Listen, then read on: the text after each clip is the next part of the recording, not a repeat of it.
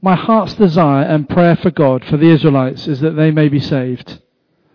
For I can testify about them that they are zealous for God, but their zeal is not based on knowledge.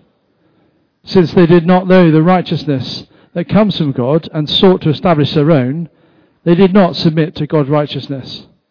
Christ is in the end of the law, so that there may be righteousness for everyone who believes. Moses describes in this way the righteousness that is by the law. The man who does these things will live by them. But the righteousness that is by faith says, do not say in your heart, who will ascend into heaven? That is, to bring Christ down. Or, who will ascend into the deep? That is, to bring Christ up from the dead. But what does it say? The word is near you. It is in your mouth and in your heart. That is, the word of faith we are proclaiming. That if you confess with your mouth Jesus is Lord and believe in your heart that God raised him from the dead, you will be saved. For it is with your heart that you believe and are justified, and it is with your mouth that you confess and are saved. As the scripture says, anyone who trusts in him will never be put to shame. For there is no difference between Jew and Gentile. The same Lord is Lord of all, and richly blesses all who call on him. For everyone who calls on the name of the Lord will be saved.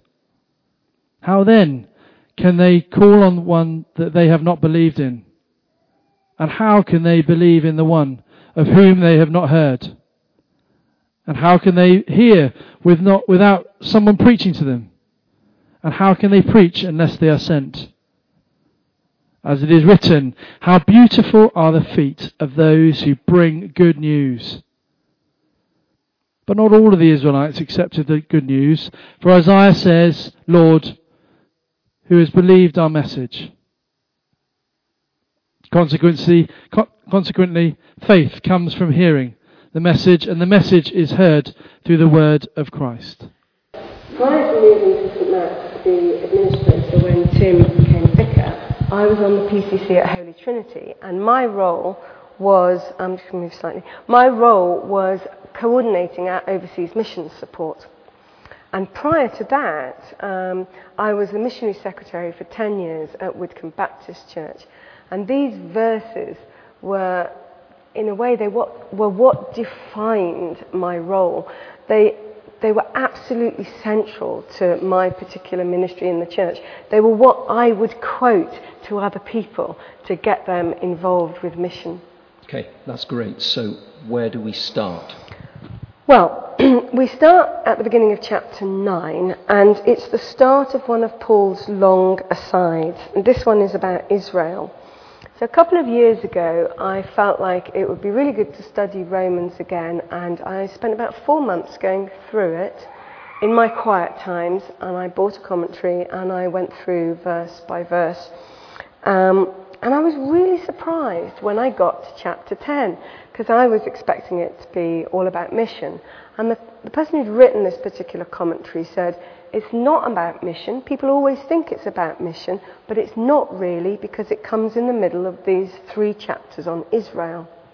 I was quite worried, because I thought, have I got everything wrong? You know, I've spent the last 20 years of my life living like it was about mission. So I thought about it a lot, and I concluded that basically I disagreed with the person who'd written the commentator. I think it is about mission, and I think it helps to really understand that Paul was a missionary. So I want you to imagine that Hudson Taylor was coming back to Earth and was looking at China today.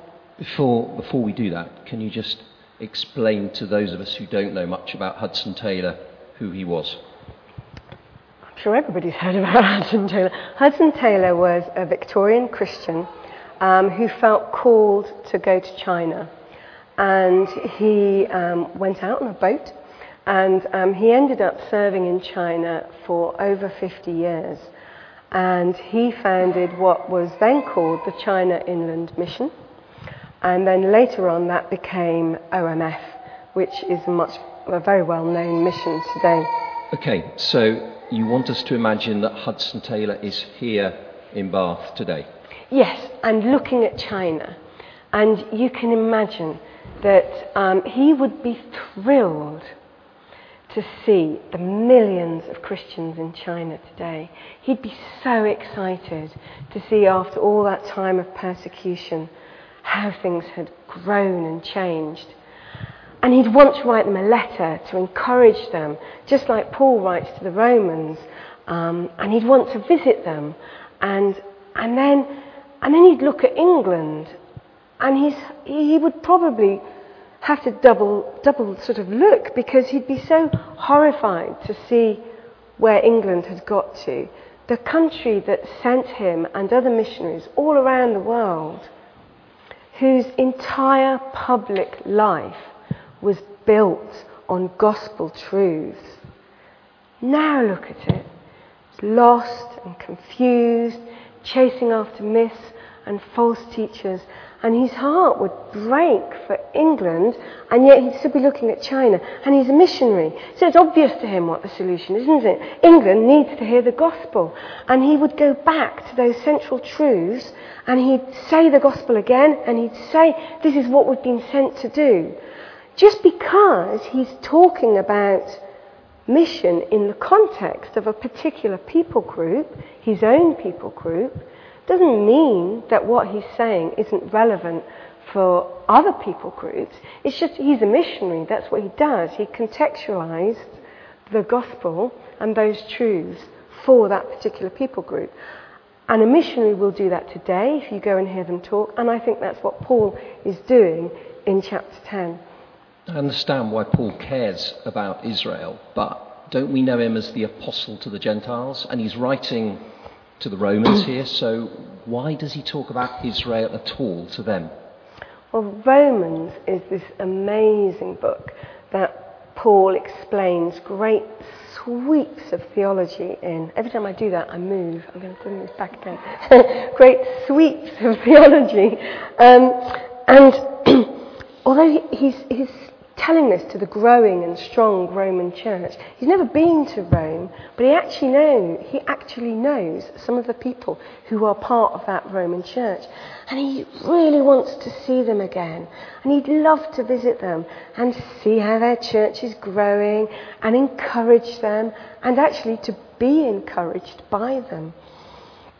And he's just gone through, in the previous chapters, some amazingly deep truths which we've heard about in the last 5 weeks from John and Paul and Tim and Peter. Hang on, that sounds like a Beatles tribute band gone wrong.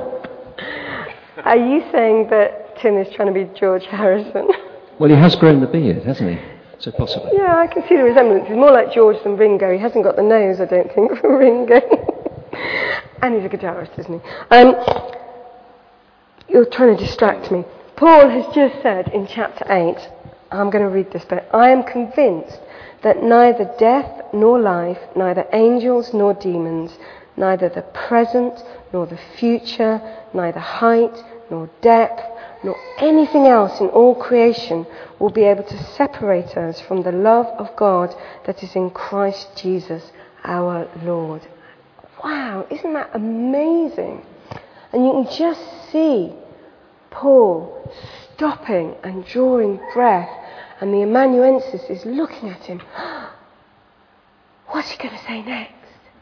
And then Paul, he just remembers Israel. And at the moment, Israel, huge proportion of them are just that, separated from God and lost. And he just goes, doesn't that just contradict what I just said? And so he goes into this aside because he's got this huge sense of grief. My own people are separated from God. And this is the start of his bit in brackets. And really it's a whole sermon in itself, so I'm not going to talk about it in depth. But essentially he says, it's always been God's way that not everyone is chosen. Not everyone is saved. Not all of Abraham's descendants were saved. And then we get another of these asides, because he thinks, oh, some people might think that means I don't need to do anything, because I might not be one of the chosen ones, or they might not be one of the chosen ones. So there's no point in me telling them or worrying about them. It's nothing to do with me. We just got to accept how God has made us. There's nothing we can do about it. And that's where he sort of throws in this line about God is the potter and we are the clay. Which reminds me of a song. But more seriously, he doesn't spend very long talking about the potter and the clay. So what is the point of that picture? Well, he doesn't spend very long about it here. He does talk about it in other places. And I think what he's saying, and he's just throwing in the phrase like he thinks they'll know what it means. He's saying it doesn't matter whether God makes you a water goblet or a king's golden goblet. Your responsibility is to be the best water cup or king's goblet that you can be.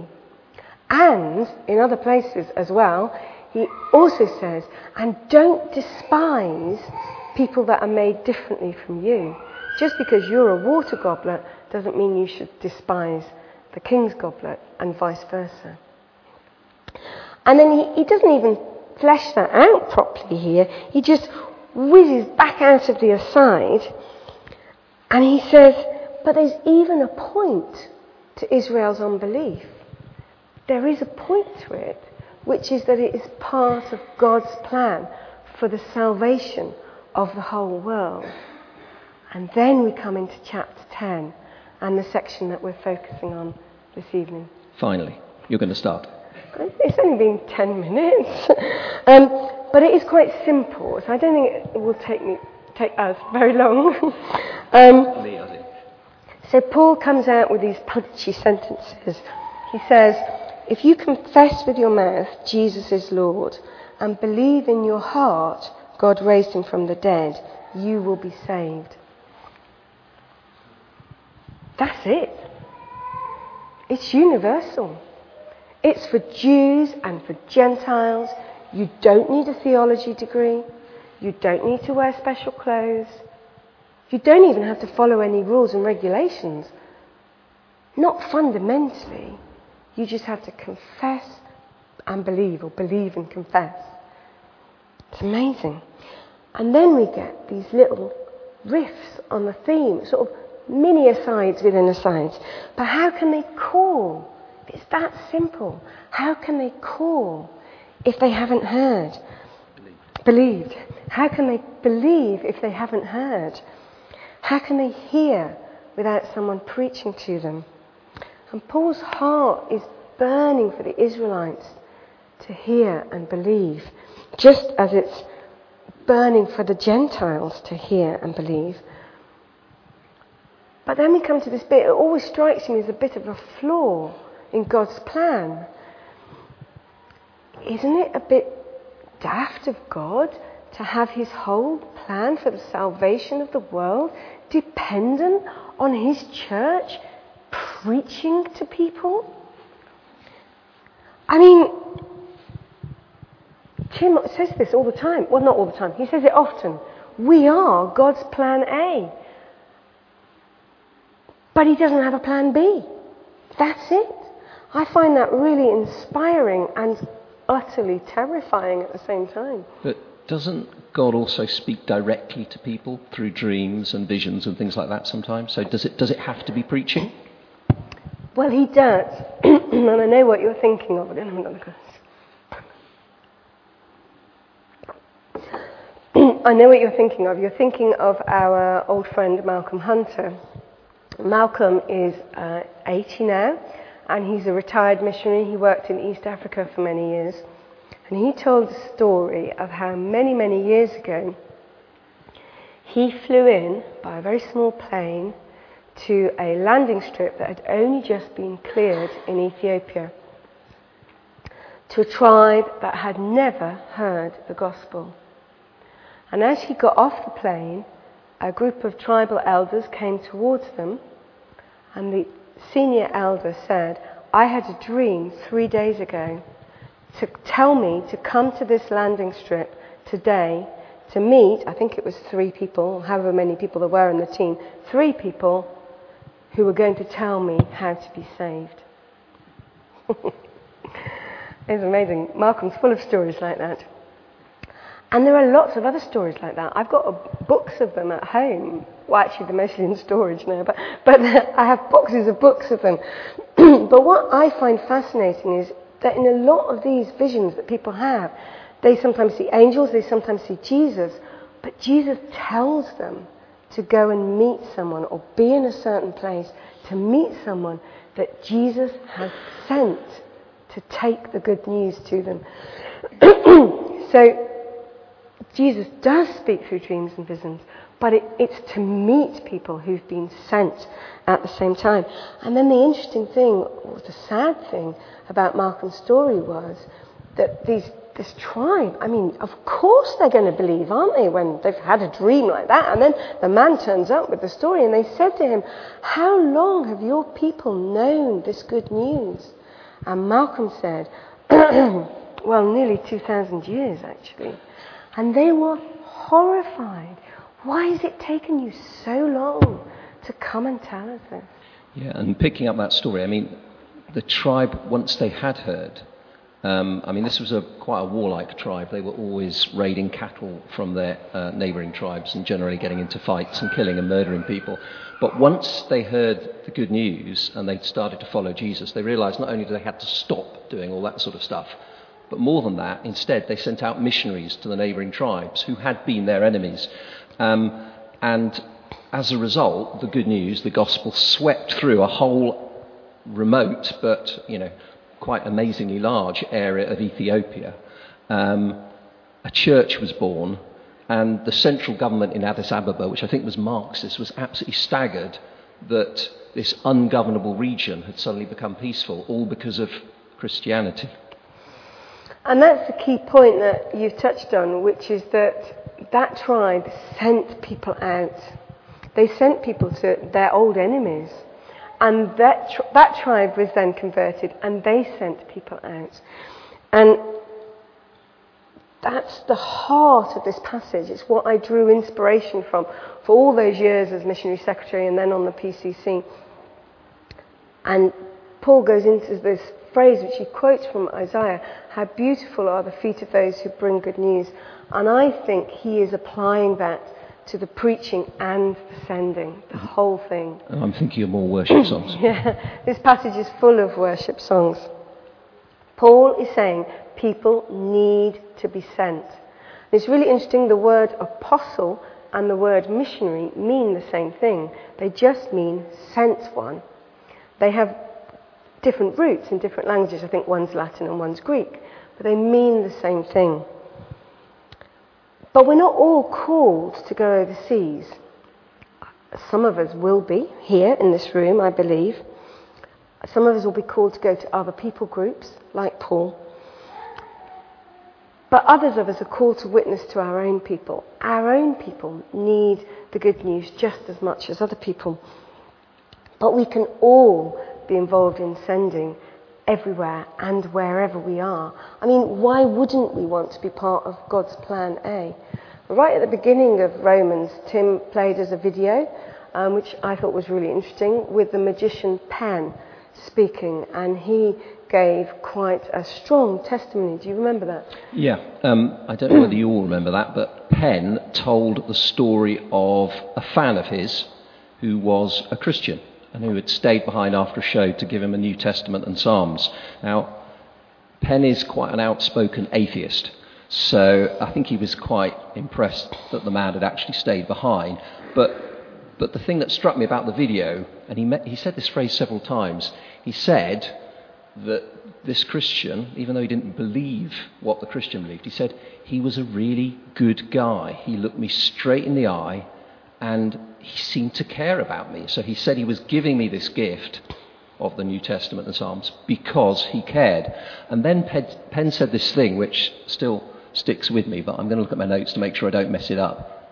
How much do you have to hate someone, he said, not to tell them not to tell them something that you believe is a matter of life and death? So in other words, if we know something that is a matter of life and death, how much do we have to hate somebody else not to tell them about it? And that's, I don't know about you, but I found that quite challenging.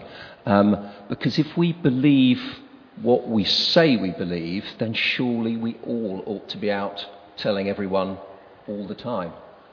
But Mary, I want to pick up on one thing, because I think you're saying that the sending is as critical as the preaching, and that it's part of being the beautiful feet, in Isaiah's words. So what does, and it's already saying sending is as important as preaching, but what does sending actually look like? Paul doesn't really say much about it in Romans 10. Well, I mean, Paul's mind works so fast. He says it and he moves on. We can see what it looks like in the book of Acts, though, and in others of Paul's letters.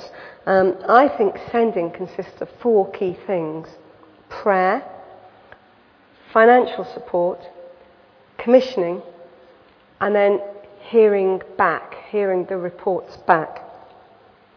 So, first of all, prayer. So in the letter to the Ephesians, a church which Paul was very close to, towards the end of the letter, he advises them how they should pray for themselves. And at the very end, he asks them to pray for him. And this is what he says: "Pray also for me, that whenever I open my mouth, words may be given me, so that I will fearlessly make known the mystery of the gospel, for which I am an ambassador in chains. Pray that I may declare it fearlessly as I should." That makes me feel a lot better about my own feeble attempts to declare the gospel, because Paul seems to be saying that he is only this fearless apostle that we remember him as because of the prayer support that's being offered up for him. Absolutely. And I have loads of stories about how prayer has made a visible and absolutely time-critical difference in the mission field. But I could go on for hours, so I'm not going to go into them. But Paul prayed for all the churches he knew of, and he asked them to pray for him in return. The second aspect is finance. And in another letter, Paul writes to the Philippians, thanking them for their financial support, and he calls their support of him personally a fragrant offering. He says God will meet their needs as they have met his needs, and he actually says they are in partnership with him in ministry through their giving. And in Acts and other letters, we see him taking up a collection for the church in Jerusalem and then taking it to the suffering church. And Mark preached recently on generosity, and I loved it and was also challenged afresh when he said, "How many people have been saved because of how you give your money?" What we do with our giving can be a fragrant offering, but only if it's furthering the kingdom of God. If it's just making us feel good about ourselves, or even worse, if it's done to show off to other people, I don't think it's fragrant at all. So what about the third aspect then, which was commissioning? I'm kind of guessing you don't just mean having a nice sending off service. No, I see commissioning as helping someone work out their calling. I think it includes training them, giving them authority in their ministry area, or ordaining them. I think it means continuing to walk alongside them and helping them listen to God. And we see loads of examples of this in Acts. For example, in chapter 9, Paul has just been converted, and he reminds me a bit of a water hose. When you let it go, there's water firing in all directions. And he's a bit like that in Damascus. He's just firing off the gospel in all directions, causing all sorts of mayhem and havoc. And Barnabas comes alongside him and gives him a direction to point and introduces him to the apostles, and they send him off. And Barnabas even goes with him on his first missionary trip. I mean, that is real hardcore commissioning. And then, again in chapter 13, Barnabas and Paul are in Antioch together in the middle of one of the missionary trips. And the leaders of the Antioch church are worshipping and fasting. So they're listening to God. And the Holy Spirit says to them, set aside Paul and Barnabas for the task that I've called them to. So they lay hands on them and they pray for them again and they commission them again to something that in a sense they're already doing, but they send them out again. So it's very much an ongoing process. And then the Antioch church is a lovely example of point 4 as well, because after they've finished that particular trip, Paul and Barnabas go back to the leaders in Antioch and they tell them all the wonderful things that they've seen happen, how God has been working.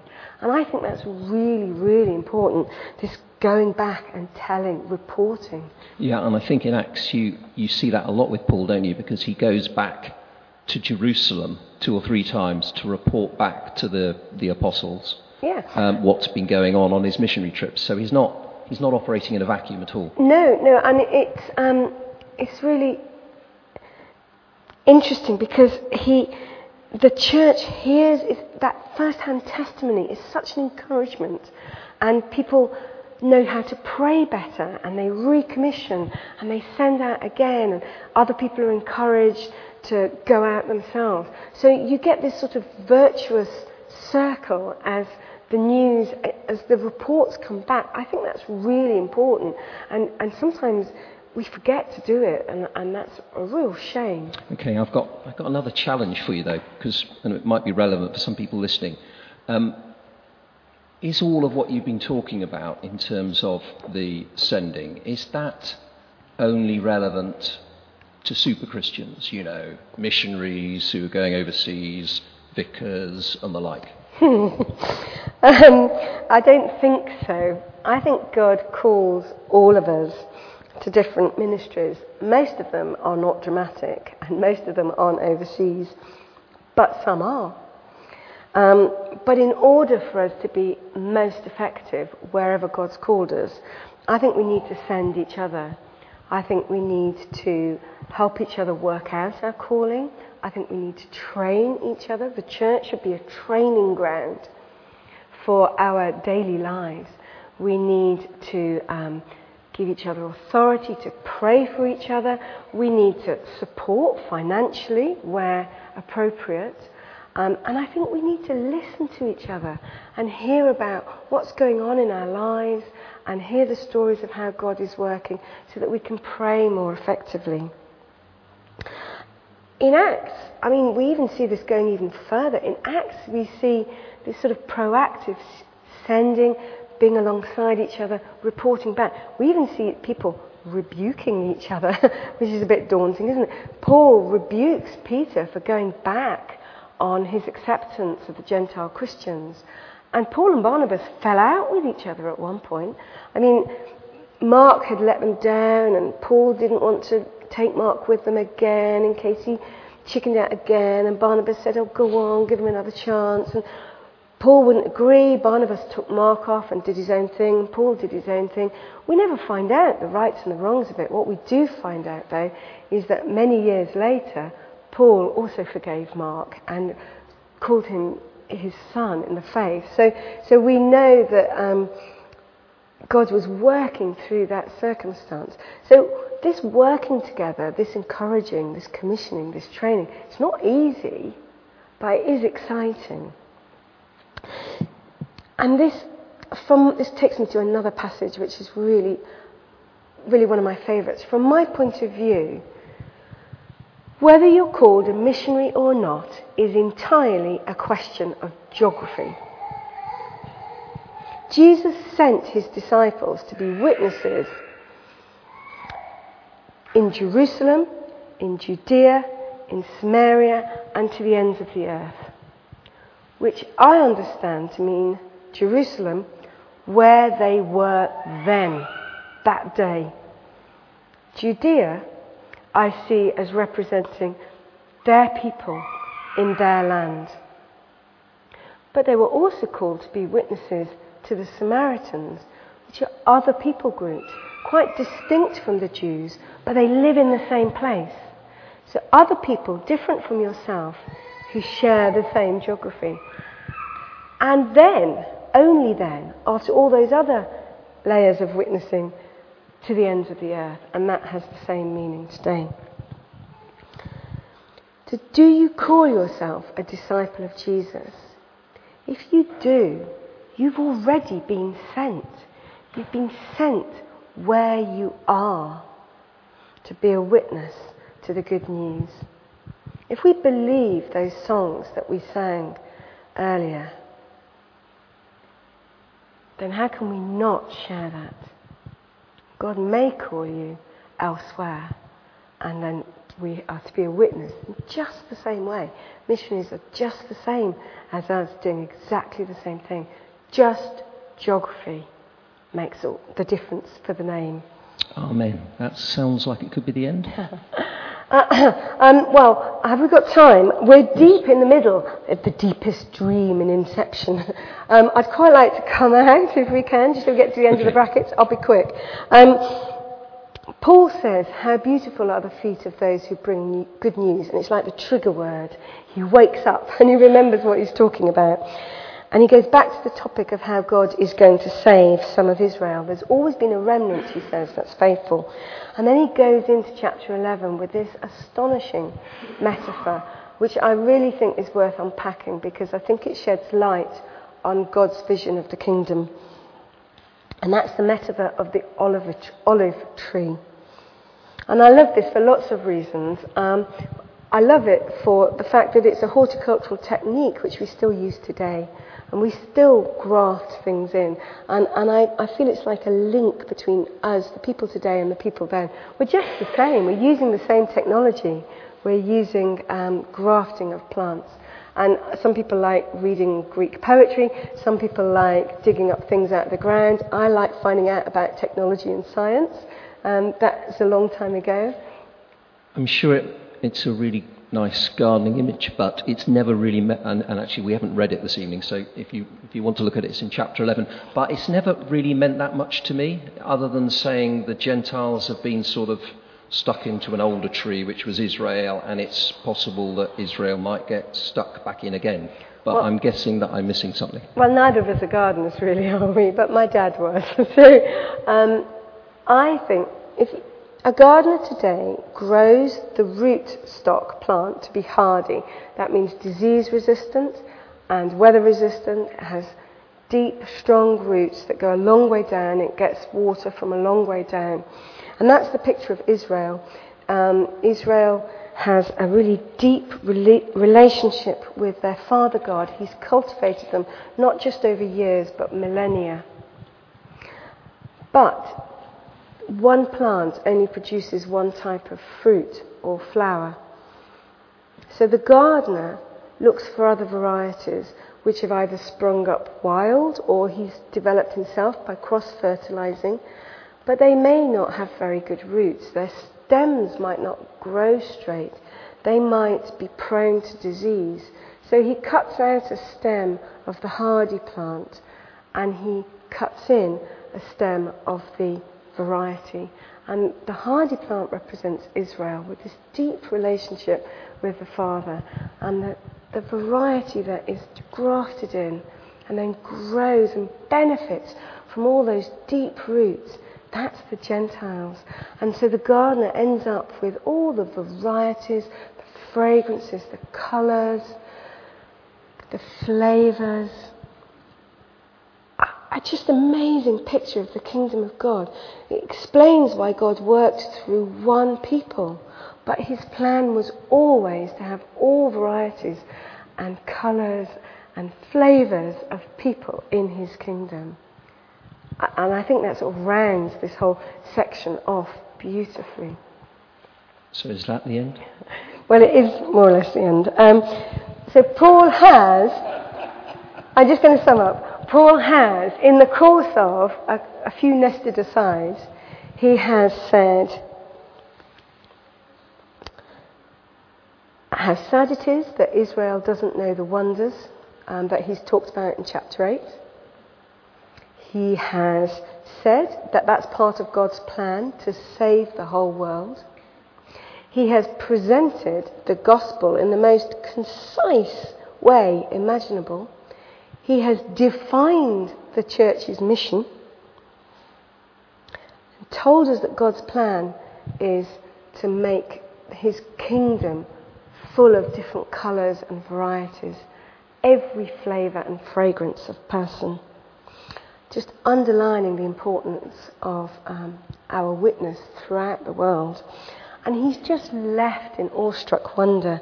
So if you don't mind, I'd like to read the doxology, because what he's saying is the gospel is simple enough that a little child can understand it, but it's complex enough that a genius could study it and be thrilled by it forever.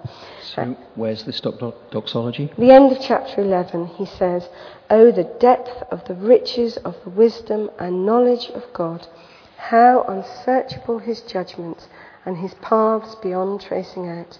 Who has known the mind of the Lord, or who has been his counsellor? Who has ever given to God that God should repay him? For from him and through him and to him are all things. To him be the glory forever. Amen." So I'm just going to close us in prayer.